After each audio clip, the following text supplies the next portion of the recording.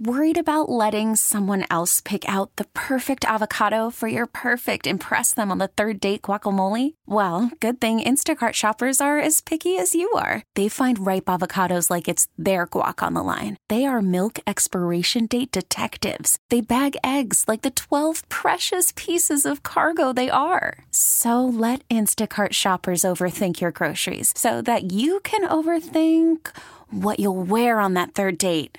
Download the Instacart app to get free delivery on your first 3 orders while supplies last. Minimum $10 per order. Additional terms apply. This episode is brought to you by Progressive Insurance. Whether you love true crime or comedy, celebrity interviews or news, you call the shots on what's in your podcast queue. And guess what? Now you can call them on your auto insurance too with the Name Your Price tool from Progressive. It works just the way it sounds. You tell Progressive how much you want to pay for car insurance, and they'll show you coverage options that fit your budget. Get your quote today at Progressive.com to join the over 28 million drivers who trust Progressive. Progressive Casualty Insurance Company and Affiliates. Price and coverage match limited by state law. 205 DGS, gorgeous day out there. To catch you up on some news, Jim Jordan failed to get 217 votes in the first ballot. In fact, he got 200. Hakeem Jeffries got 212, and then there were 20 votes for other people. So it's not like he's out, but the first vote did not go very well. Just looking at CNN and Fox News up above the guys' heads, and the headline is 300 to 500 Palestinians were killed when Israel bombed a hospital. So, as Wheels was talking about, when it was us in Iraq and Afghanistan, these things happen. They're going to happen. Israel basically said from the start, get ready because things like this are going to happen. I'm a little surprised. I mean, this is the first time something like this has happened that I was paying such close attention to. I know there have been tensions my entire life, but this is the first time I've really been disengaged. And I find it fascinating what's happening right now with Hamas versus Palestinians. For me, it was never that difficult, that Hamas was taking advantage, much like Al-Qaeda, much like ISIS. I know from some of my friends who fought in Afghanistan especially, they're like, look, dude, the citizens are going to go along with whatever the warlord says because they'll cut off their children's hands. So, don't read too much into their support. Now, I'm no scholar about Palestine. I don't know how many Palestinians support Hamas. I know that they were, quote unquote, elected. I get all that. But I've never had much trouble picturing good Palestinian people who just want to live their lives but have a hard time doing it because of everything that's going on, and separating them out from the people who carried out the attacks and did all these horrific things. And so, like with Ron DeSantis and Jesse Waters last night did the same thing. Like, there's no difference between the Palestinians and Hamas. They are the same thing. You don't let them into the country, send them to Arab countries because they're all anti-Semitic. I was a bit surprised by that. And maybe I'm Pollyannish, but I'm surprised that that's the position a lot of conservatives are taking. I'm also a little weirded out that at least on my TikTok, there's so much pro-Palestine stuff, anti-Israel stuff. And when I get it, I say not interested because I don't want anything that's going to be like that. But I keep getting it. And someone brought up today on the news, like, well, it's Chinese and China and Russia and blah, blah, blah. And maybe that's true. I mean, I don't know. I'm not smart enough to understand how algorithms work, but I have been surprised at sort of the battle lines being drawn. Have you guys? I haven't seen a lot on. I feel like my TikTok algorithm is pretty even-handed when it comes to showing things that are happening in Israel and things that are happening in Gaza. I haven't had that experience of like feeling like a narrative is being pushed on me or anything like that. I'm a little surprised at, the lack of understanding that Palestinians have humanity just as much as the rest of us have humanity. I mean, even this whole thing of like they elected Hamas. Okay, but if you're not fighting if you're not in the military, like you're out of that battle. It's not okay for children to die because their parents elected. Like, is what I'm saying making sense and clicking with people? When you consider the reality on the ground, which is their last election was in 2006. Right. And Hamas does a lot of things at gunpoint. Right. Right? So are people voting for them because they want to, or are people voting for them because there's a gun to their heads, or there's the threat of violence against their family? And why haven't they had a vote in 17 years? They were supposed to have one in 2021, and it got postponed. I mean, like I saw they said like a huge percentage of voting age Palestinians have never cast a vote because there hasn't been an election in their lifetime. I mean, how can people lay that on those individuals? Right. And not to mention the median age of people in Gaza is 18 years old. I'm really worried. I mean, but there's talk about Iran getting involved. There's talk now about us getting involved, actual talk about, hey, look, if we need to go take out Hezbollah, we'll do it. Biden is going to be there today. I'm just talking as a guy who has a draft age son. You know, this is the first time, even since 9/11, where I've been concerned in a way other than watching something on a screen, if that makes sense. Mm-hmm. Well, I think we talked about this a while back, but we're basically on schedule for a conflict, right? I mean, this kind of thing happens roughly every 30 years. So if you go back 30 years, it's right before 9/11. We're not quite at the 30-year mark, but we're 23 years removed from that, or 22, coming up on 23. Before that, it was 30 years before that's Vietnam, the end of from the beginning to the end of Vietnam. And the 30-year window is rough. It can be a little more, it can be a little less. 30 years before that was World War II. 30 years before that was the Great Depression and World War I. I mean, like, it's not very hard to see that somehow, some way, we're in a cycle in that range where something comes along. And I think you and I both saw the same thing. This guy that is a retired CIA agent who says basically this is what World War III is going to look like. It's not necessarily going to be proxy fights. United States and China lining up across against each other on the battlefield. It's going to be proxy wars in Ukraine, in Israel, in Taiwan. Like, it's going to be all these little proxy fights, and we're going to fight each other through these interactions as opposed to just like straight up on the battlefield. So we obviously are supporting Israel, and we're sending a second carrier group over there.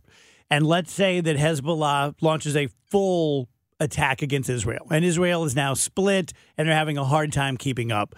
And we jump in, and we start bombing Hezbollah. And so we're exchanging fire with Hezbollah. Does that kick NATO in? Since we're a NATO country and now we're involved in something, does that kick NATO in to say, okay? Is Israel in NATO? I honestly don't know. I think NATO would only get involved if we are attacked. Yeah, not necessarily doing the engaged. Attacking. Yes. But if like somebody comes and attacks us, like if, right, somebody close gets enough though that it's getting very scary. Well, and that's the other part of this is, didn't we already send like 2,000 troops over there like over the weekend? We have a Marine force over there that's the fighting force that's ready to go. We have a stance as if we're ready to fight. Mm-hmm. I think part of that, I'm not sure exactly how that works, but I wonder how it differentiates in terms of NATO being attacked by a terrorist organization versus a government, right? Because there's no government attacking Israel right now. No, like, country. Yeah. That's not the right word. I mean, because Hamas is quote-unquote elected, but they're not a country. They're it's not like Iran. It's not like Russia. It's not like China. It's not like the U.S. being involved. And that's kind of what we were talking about with the whole proxy thing. And I wonder if that's kind of an end around for the countries that want to stir up crap. I know that way smarter people than me have thought of this and are thinking about it as we speak. But I just can't help but feel like this is Charlie Brown and Lucy with the football. That Hamas went in so brutally, even for Hamas, that it's almost like we're not going to give them any choice. We want them to invade Gaza. We need them to invade Gaza so that, fill in the blank, whatever it is. Then Hezbollah hits them from the north, or Iran this, or I just have a hard time not believing, but a really hard time understanding what the end game for Hamas was. Like, hey, let's go over there and let's kill a couple thousand people brutally, and then they're going to come over here and wipe out and reduce this entire area to rubble and kill most of us. Maybe it makes sense in their minds, but it doesn't to I me. watched a YouTube video about this last night, and the point that the creator was making, and I'm not saying like, oh, this is the end all be all. It just made a lot of sense to me, is that obviously this was, it was a provocation. They want Israel to respond at this level. And the plan a lot of times in situations like these is Israel then goes in with such a heavy force and ends up taking out so many civilians that become the bad guy. Right. That the surviving civilians become radicalized because my little cousin was just killed in this conflict and you are the bad guy to me. And then Hamas is gathering more people into their organization because of the counterattack. I think it's actually maybe bigger than that it's right now. Working though, right? We see all of these protests all around the world, people supporting, having pictures of the hang gliders on posters and shirts and stuff. I've seen a couple of people who are political analysts, or maybe they might have been military analysts, but they're not necessarily saying this is what it is. It's just amongst the range of possibilities.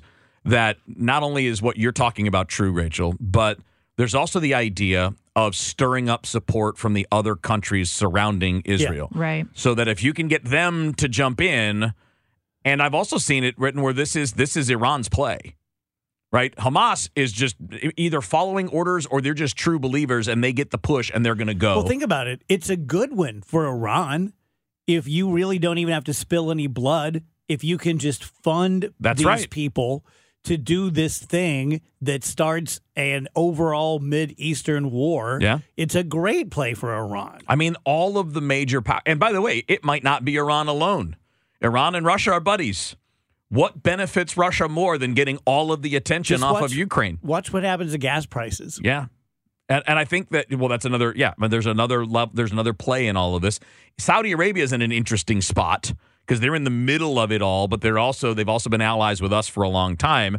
So there's that extra layer. But that's why that whole idea of the proxy war makes so much sense to me when the retired CIA agent put it that way, is this could be easily Iran and Russia and that description of, how it used to be Axis and allies. So Iran, Russia, China, you've got the Western world, the United States, Israel, Europe. They're kind of aligning in this little push and pull. And what's it always about? These things are always about the distribution of power worldwide. That's what World War II was about. It started with the Nazis, right? It started with that. But why did Japan jump in? Why did Italy jump in? Why were they in it? Because they saw something in it for them. And then of course there's a response to that with the rest of the free world coming together to fight against that. And it may just be that they see this as an opportunity, that they're aggressive regimes that are not afraid of violence. They kill their own people. They silence dissent in their own countries. And this may be what they see as an opportunity to further their own goals. Yeah, it could be also as simple as this is their business. This is, if you're a terrorist, this is what you do. And so if there isn't a fight to be had, you're out of business. You're not going to go work at a QT. You're a professional terrorist. And like Rach said, that half the population of Palestine is under 18. And so maybe they don't hate Israel enough, So maybe the old guard is like, hey, we need to motivate these people. Or Hamas will die out with our generation because this generation's way too soft. Yeah. I saw a video. I don't know if we have the audio still, and we don't have time for it now. But I saw a video from a Palestinian man who is he works for peace. That's his job. But he lives in Israel. But he's a Palestinian man. And he was describing how this stuff, Hamas is basically a gang. And the way it works, according to him, is that the people at the very top are getting rich off of this. They live in nice houses. They've got money. and they're basically pushing the buttons below them to get these, because these things are what get places like Iran to give them money. Or they get the humanitarian aid and they take it and they keep it for themselves. They don't allow it to get distributed to the citizens. And that it's almost always about power. You notice whether it was Al-Qaeda or Hamas or Hezbollah, it's never their leaders that are leading the attack. It's always people coming from poor, oppressed backgrounds who are brainwashed into thinking this is your way to heaven. It's never the leaders, though. They're always hiding somewhere. They're always in the background. They're always at a distance because they want to keep the power that they're accumulating. Coming up at 3 p.m., we have the people that took the video Bigfoot from the train. That should be a lot of fun. Oh, cool. Let's kind of hear how that went down. You want a couple more bricks in the wall, evidence that we're living in a simulation? Yes. Chuck Norris and Vanilla Ice will battle the undead in a new movie called Zombie Plane. We can't allow that, can we? I mean, This is no stupider to me than like 70% of other movies that have come out recently. I'm actually thinking that sounds kind of fun. See? I'm part of the problem. I'm part of the problem. She's sent by the machines to be like, don't you want to watch that, Dave? Doesn't that sound fun? Right. It's only $60 on demand. Whoopi Goldberg met with Pope Francis and gave him Sister Act merchandise because he's a huge fan. That's cute. Is it? Yeah. Yeah, I mean, Well, of course I he mean- likes that movie. It's about nuns. It's not the most pro-Catholic movie, though, is it? They weren't really nuns, were they? Back in the Habit? I don't know. Weren't I they haven't criminals seen it that since I dressed was up like like nuns? 7 years old. there's something I don't like about like the Pope watching movies. I don't know why. Well, what else is he supposed to do? Like, when he's off, he should be sitting on the throne just staring. I guess. There's something I don't On like the about him. throne. I don't like him on an easy chair watching Sister Act and being like, oh. I think it's That's how the adorable. Pope laughs. I don't know. I kind of like the idea of that person having a human side, Yeah, for sure. you know? He should just be like ascending into heaven. Dave's so mad that we like the Whoopi story. No. No, he's just mad at you of the zombie story. Chuck Norris. I didn't know he was still making movies. I didn't know he's still alive. I mean, you heard about him a lot a couple years ago because it was like Chuck Norris, Yeah. Chuck Norris doesn't et cetera, sleep. et cetera. He doesn't yeah. sleep. He just waits. Then he just kind of faded away for a little bit. I bet Kevin was a huge fan of the Chuck Norris jokes. Some of them, yeah, I'm not going to lie. We're having fun right now. Let me ruin that. What do you guys think of Biden going to Israel? Good move, strong move, silly, stupid? He says he believes in the power of face-to-face meetings, and that's why he wants to go. So I mean, there's two levels to any meeting like that, right? There's symbolic. So you're showing the world I'm with Israel. But then there's also the meetings, and there may be things, like Rachel said, that you want to address directly with Netanyahu or directly with other leadership that might be harder to convey when you're on the phone or on Zoom or whatever. If we're going to have a serious question about potentially supporting them in wartime, which I think is what's going to be happening there, I would rather those conversations be had. You know, that's another thing. This one will take up on the think tank. I am very supportive of Israel. I'm very supportive of Ukraine. But today they're talking about, this was an Israeli official saying, well, we need an immediate $10 billion. And they said it, I understand it. They're not the first, but they said it as though they're saying, like, can I borrow $5? Mm-hmm. And regardless of who we support and regardless of the politics, I'm one of those people who continue to say, do we have $10 billion? Just like, I know we can print it. I know we can go deeper in debt, but I think those things have to be put into the mix as well. I think you can be fully supportive of a country, even militarily supportive of them, but at some point you have to have a really honest conversation about your budget. Okay, if we're going to be giving $10 billion to Israel and more billions to Ukraine, we're going to have to cut somewhere. Just like if you want to buy a new car, you may have to get rid of cable or Netflix. That's the thing about these proxy wars that Kevin was talking about. I mean, we've already seen people starting to wear out on the Ukraine aid, and we've got, we've got Zelensky going like, hey, chop, chop, money bags. Like every 10 days, he's like demanding more and more money. Well, I think it's on our it's our lawmakers' responsibility to explain to us where that money is coming from and why it's being approved. Yeah. But we just don't get that. We They're don't just get like, that. they're I like, mean, if oh, it comes okay, out here of the you go, military guys. budget, does that make it better for us? I would like to know that.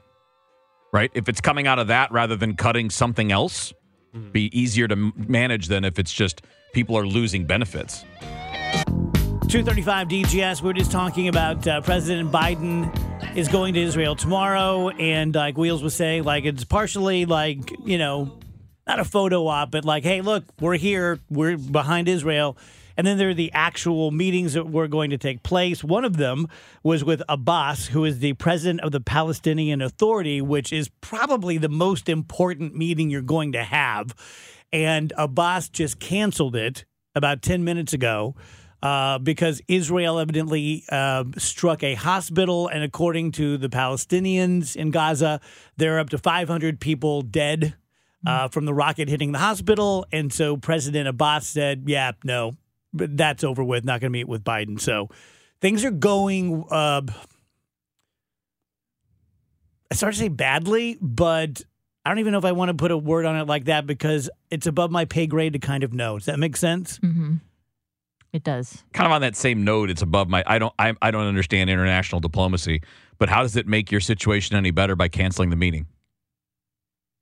I guess it's like gamesmanship, I mean, but you don't have any power in the situation. I mean, you didn't like he runs essentially the Palestinian quote unquote government. He's not Hamas.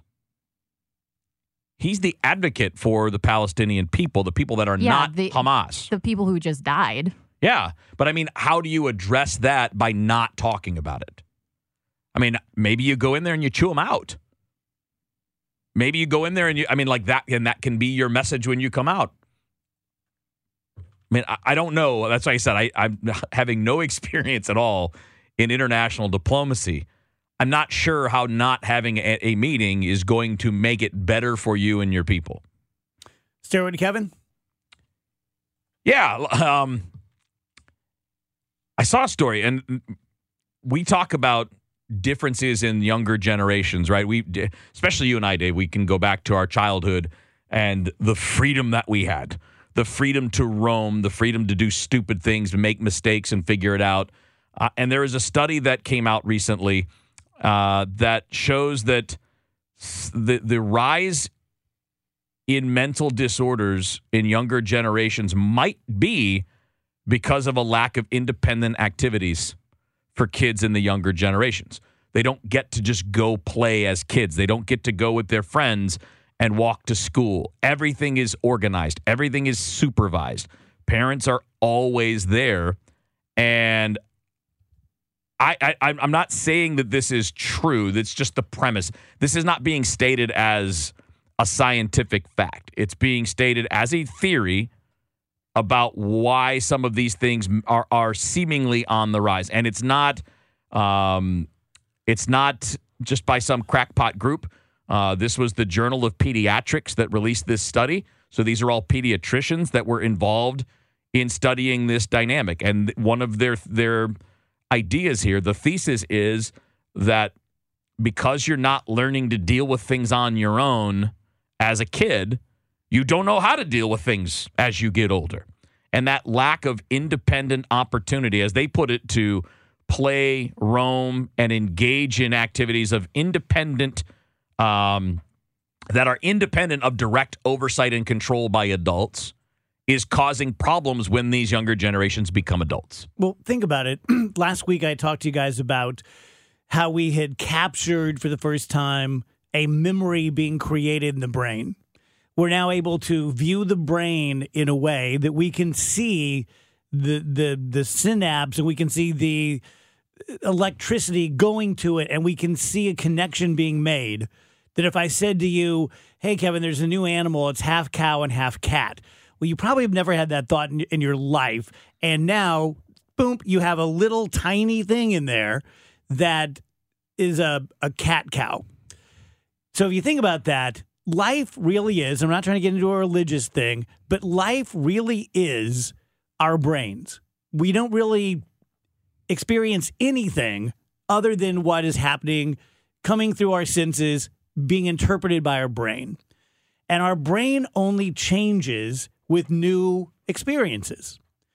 So our childhood, and I think Rachel's, because of how she grew up, was full of new experiences and new responsibilities and new adventures and new people and outdoors and, oh, I scraped my knee and I'm in a fight with this guy. And our brains grew. And so when it came time to be fake adults, like college, we were ready for fake adulthood. And then when it came time to be real adults, to varying degrees, right. we were fairly ready for it. Why? Because our brain had changed electrically because of things we experienced with our senses. So if it just makes perfect sense. You don't have to be a pediatrician and publish it in a journal to figure out that if kids have fewer experiences that challenge their brain outside of a video game, they're not going to have the same brain connections that we did. Yeah. It just makes sense. And I want to be clear, the headline doesn't say that this is about, quote, mental illness. It's about mental well-being. And I know it's cliche, but it's absolutely true. We learn more from things that we fail at than we do from things we succeed at, because that learning of a failure means you've got to find new ways to try to do something, right? So if you're not allowed to fail, if you're protected from failure your entire life, how do you deal with it when it happens? You don't know. You never had the chance independently to solve problems. And it's funny because this is why these topics always fascinate me, because older generations always like to pick on younger generations for their flaws without realizing or accepting that we created that. When you're the older generation, you created the circumstance that led to the younger generations being what they are, experiencing what they do. And it's an interesting dynamic to me that we tend to, and again, I'm saying we because as a Gen Xer, I'm in, one of the, quote, older generations. Ours and the boomers are the two older, really, the active older generations. Our two groups are the parents of millennials and Gen Z and Gen Alpha. So if that dynamic exists, it's partly because of us. Primarily. Why did we go that route? This is what I'm curious about. I don't know. I don't have an answer to it. I just think it's fascinating. Like, you and I, especially, I don't know if Rachel and Andrew, I don't know to what degree you had the freedom that we did. But I mean, again, we're essentially feral kids. You're just out doing things all the time. I know why we did, and it was pure fear. Yeah. Because television told me that there were predators everywhere that would kidnap my kids and torture them and molest them and kill them. 100% that's why Phoebe and Nick didn't get out of our sight until they were able to drive. And I had a very memorable debate with Dr. Tim Jordan, who's a pediatric psychiatrist, who back in probably 2003 said, Dave, it's a farce. It's a lie. Yes, this happens, but it doesn't happen any more than it used to. It probably happens less. And the chances of your kid actually being a victim of this are vanishingly small. You're doing way more damage to them in a real way by cloistering them, by not allowing them to go out and live feral. And I really pushed back. We didn't have a fight because we were buddies, but I'm like, no. If there's any chance at all, I couldn't live if someone kidnapped Phoebe and I didn't know where she was. It's the worst thing I can imagine. He's like, well, that's about you. That's about you fearing your fears. But I'm telling you, your kids aren't growing up as well as they could because you're not letting them go out and run. So speaking as a parent of a 28-year-old and an 18-year-old, my kids didn't have those experiences without me watching them 100% because I was afraid of them getting kidnapped. Well, it's that, and it's also, I think that parents don't want to let their kids be bored, too, and on a less, How many times did your mom and dad go outside, get out of the house? Every day. I mean, Yeah. there What do you was mean you're not, bored? We had like, a Nintendo 64 and stuff, and that was fun. But like, it wasn't like, here's an activity and we're just going to go.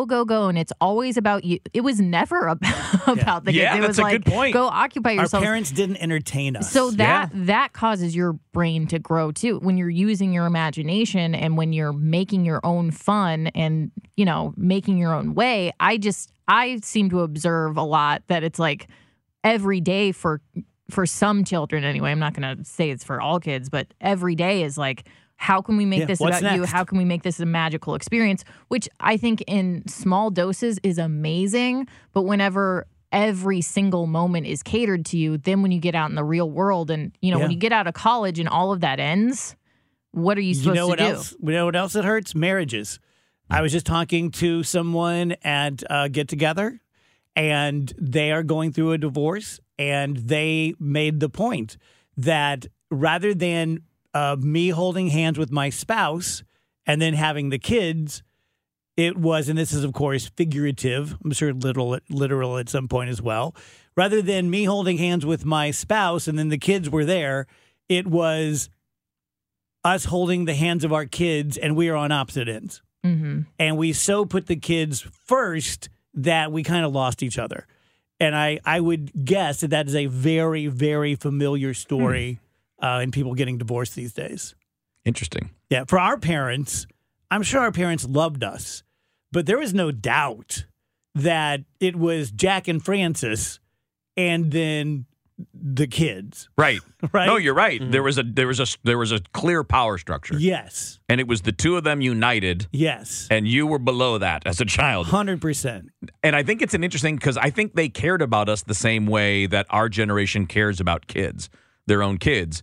But their methodology was not, we're going to build our lives around you. Yes. It is, you are going to be around our life, and Yes. that's how you're going to learn things. Yes. Yeah. And I wonder, because we're not technically, are you Gen X? I keep forgetting. I'm right on the edge. You're right on that edge. So we're technically the first generation at parenting age who experienced what modern media is like. The sensationalism, the scare stories, but also just the trendy new things and the organization of things. And, I bring this up quite a bit when I coach younger players. Like, some of this is you need to do these things for fun too, not just when you have to. Yeah. Not just when you're in a structured environment with a coach, but like getting good at something, painting, playing music, playing sports, anything is a lot about what you do for fun in your free time. Do you enjoy it? And are you willing to put in the time on your own, not because it's work, but because you like doing it? I think we're guilty of it as well. I'm a pretty early bed guy, and so I'll start my little wind down around 9 p.m., go to bed 10:30, and I will realize, I haven't been outside since I got home from work. Mm. And it's gorgeous right now. I live in a very pretty neighborhood. There's a park right there. But all too often I find myself like, you just watched 3 ancient aliens. I've been there. And you didn't even go outside, Yep. which is terrible. Yeah. It can't be good. That's not something you would choose.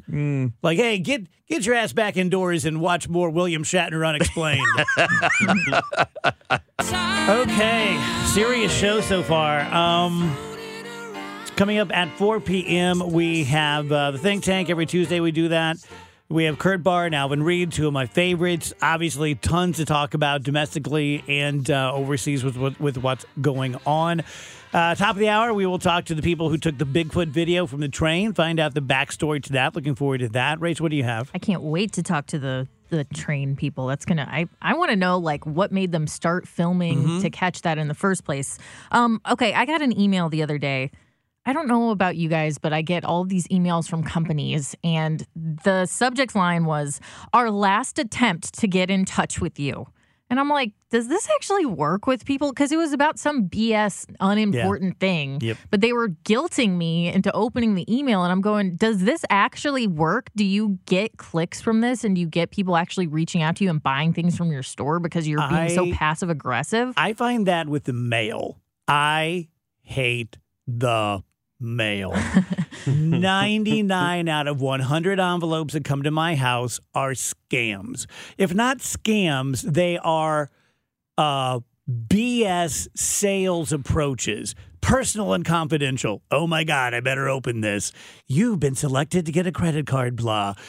Pay to the order of. And you're like, oh, for the love of God. I know it's not a check, but I'll feel stupid if I don't open it. $50,000 to Dave Glover. All you have to do is take out this loan. It's only 38% interest. I hate the friggin' mail. Well, I hate the email. So we're on the same page. I just hate. They're both bad. Yeah, they're both bad. Did you guys see that Biden joined Truth Social yesterday? I saw the headline. What? Tell me. So he's on the platform now. They posted something that was basically like, let's see how this goes. Ha, ha, ha. Now, let me backtrack a little bit. Obviously, Biden hasn't joined Truth Social. His social media manager has joined Truth Social because I don't think Biden could send a tweet if his life depended on it. Like, I'm not trying to be mean. Or drink a whole Sprite. Right. Well, that's hard, though. He could take one sip of a McDonald's Sprite and suddenly Kamala Harris is looking like she's in charge of things. No, I'm just kidding. That's awful to joke about stuff like that. Just forget that I said that. But anyway, I wanted to know who is in charge of the social media accounts for President Biden. And I don't mean that in a accusatory way. I'm just interested in this person. How did you get that job? It's an important job. It is an important job. And how do you decide on what kind of things to post? Because they'll post, snarky things or clapbacks and stuff, which I think is quite unbecoming of the office of the President of the United States. But that's just the world we're living in now. But I just want to know about that person. And my question to you guys is, if you had an arch enemy, as Trump and Biden are arch enemies, and they had a social media platform, what would it take for you to join their social media platform? Because that's just nonsensical to me. I don't know why he joined Truth in the first place. I would post all shirtless pics. And be like, hey, Day Jack, 3. my body's way better than yours. Because apparently those are the things they fight about now. Troll them. Day 15 of challenging Trump to post a shirtless pic also. Let's go. Let's see this body that you think is so much better. Get on the beach and take off your shirt. At this point, we might as well just go to that anyway, right? Yeah. We might as well. I mean, we've basically erased all other previous norms. I think they should arm wrestle to see who will be the next president. There you go. Who do you think would win? Oh, Trump would win this. He would. Yeah. I mean, when there are arm wrestling competitions, there are weight classes. Okay. So there's a reason. I mean, he's only 215. Yeah, but Biden's like $140. This episode is brought to you by Progressive Insurance. Whether you love true crime or comedy, celebrity interviews or news, you call the shots on what's in your podcast queue. And guess what? Now you can call them on your auto insurance too with the Name Your Price tool from Progressive. It works just the way it sounds. You tell Progressive how much you want to pay for car insurance, and they'll show you coverage options that fit your budget. Get your quote today at Progressive.com to join the over 28 million drivers who trust Progressive. Progressive Casualty Insurance Company and Affiliates. Price and coverage match limited by state law. T-Mobile has invested billions to light up America's largest 5G network, from big cities to small towns, including right here in yours. And great coverage is just the beginning. Right now, families and small businesses can save up to 20% versus AT&T and Verizon when they switch. Visit your local T-Mobile store today.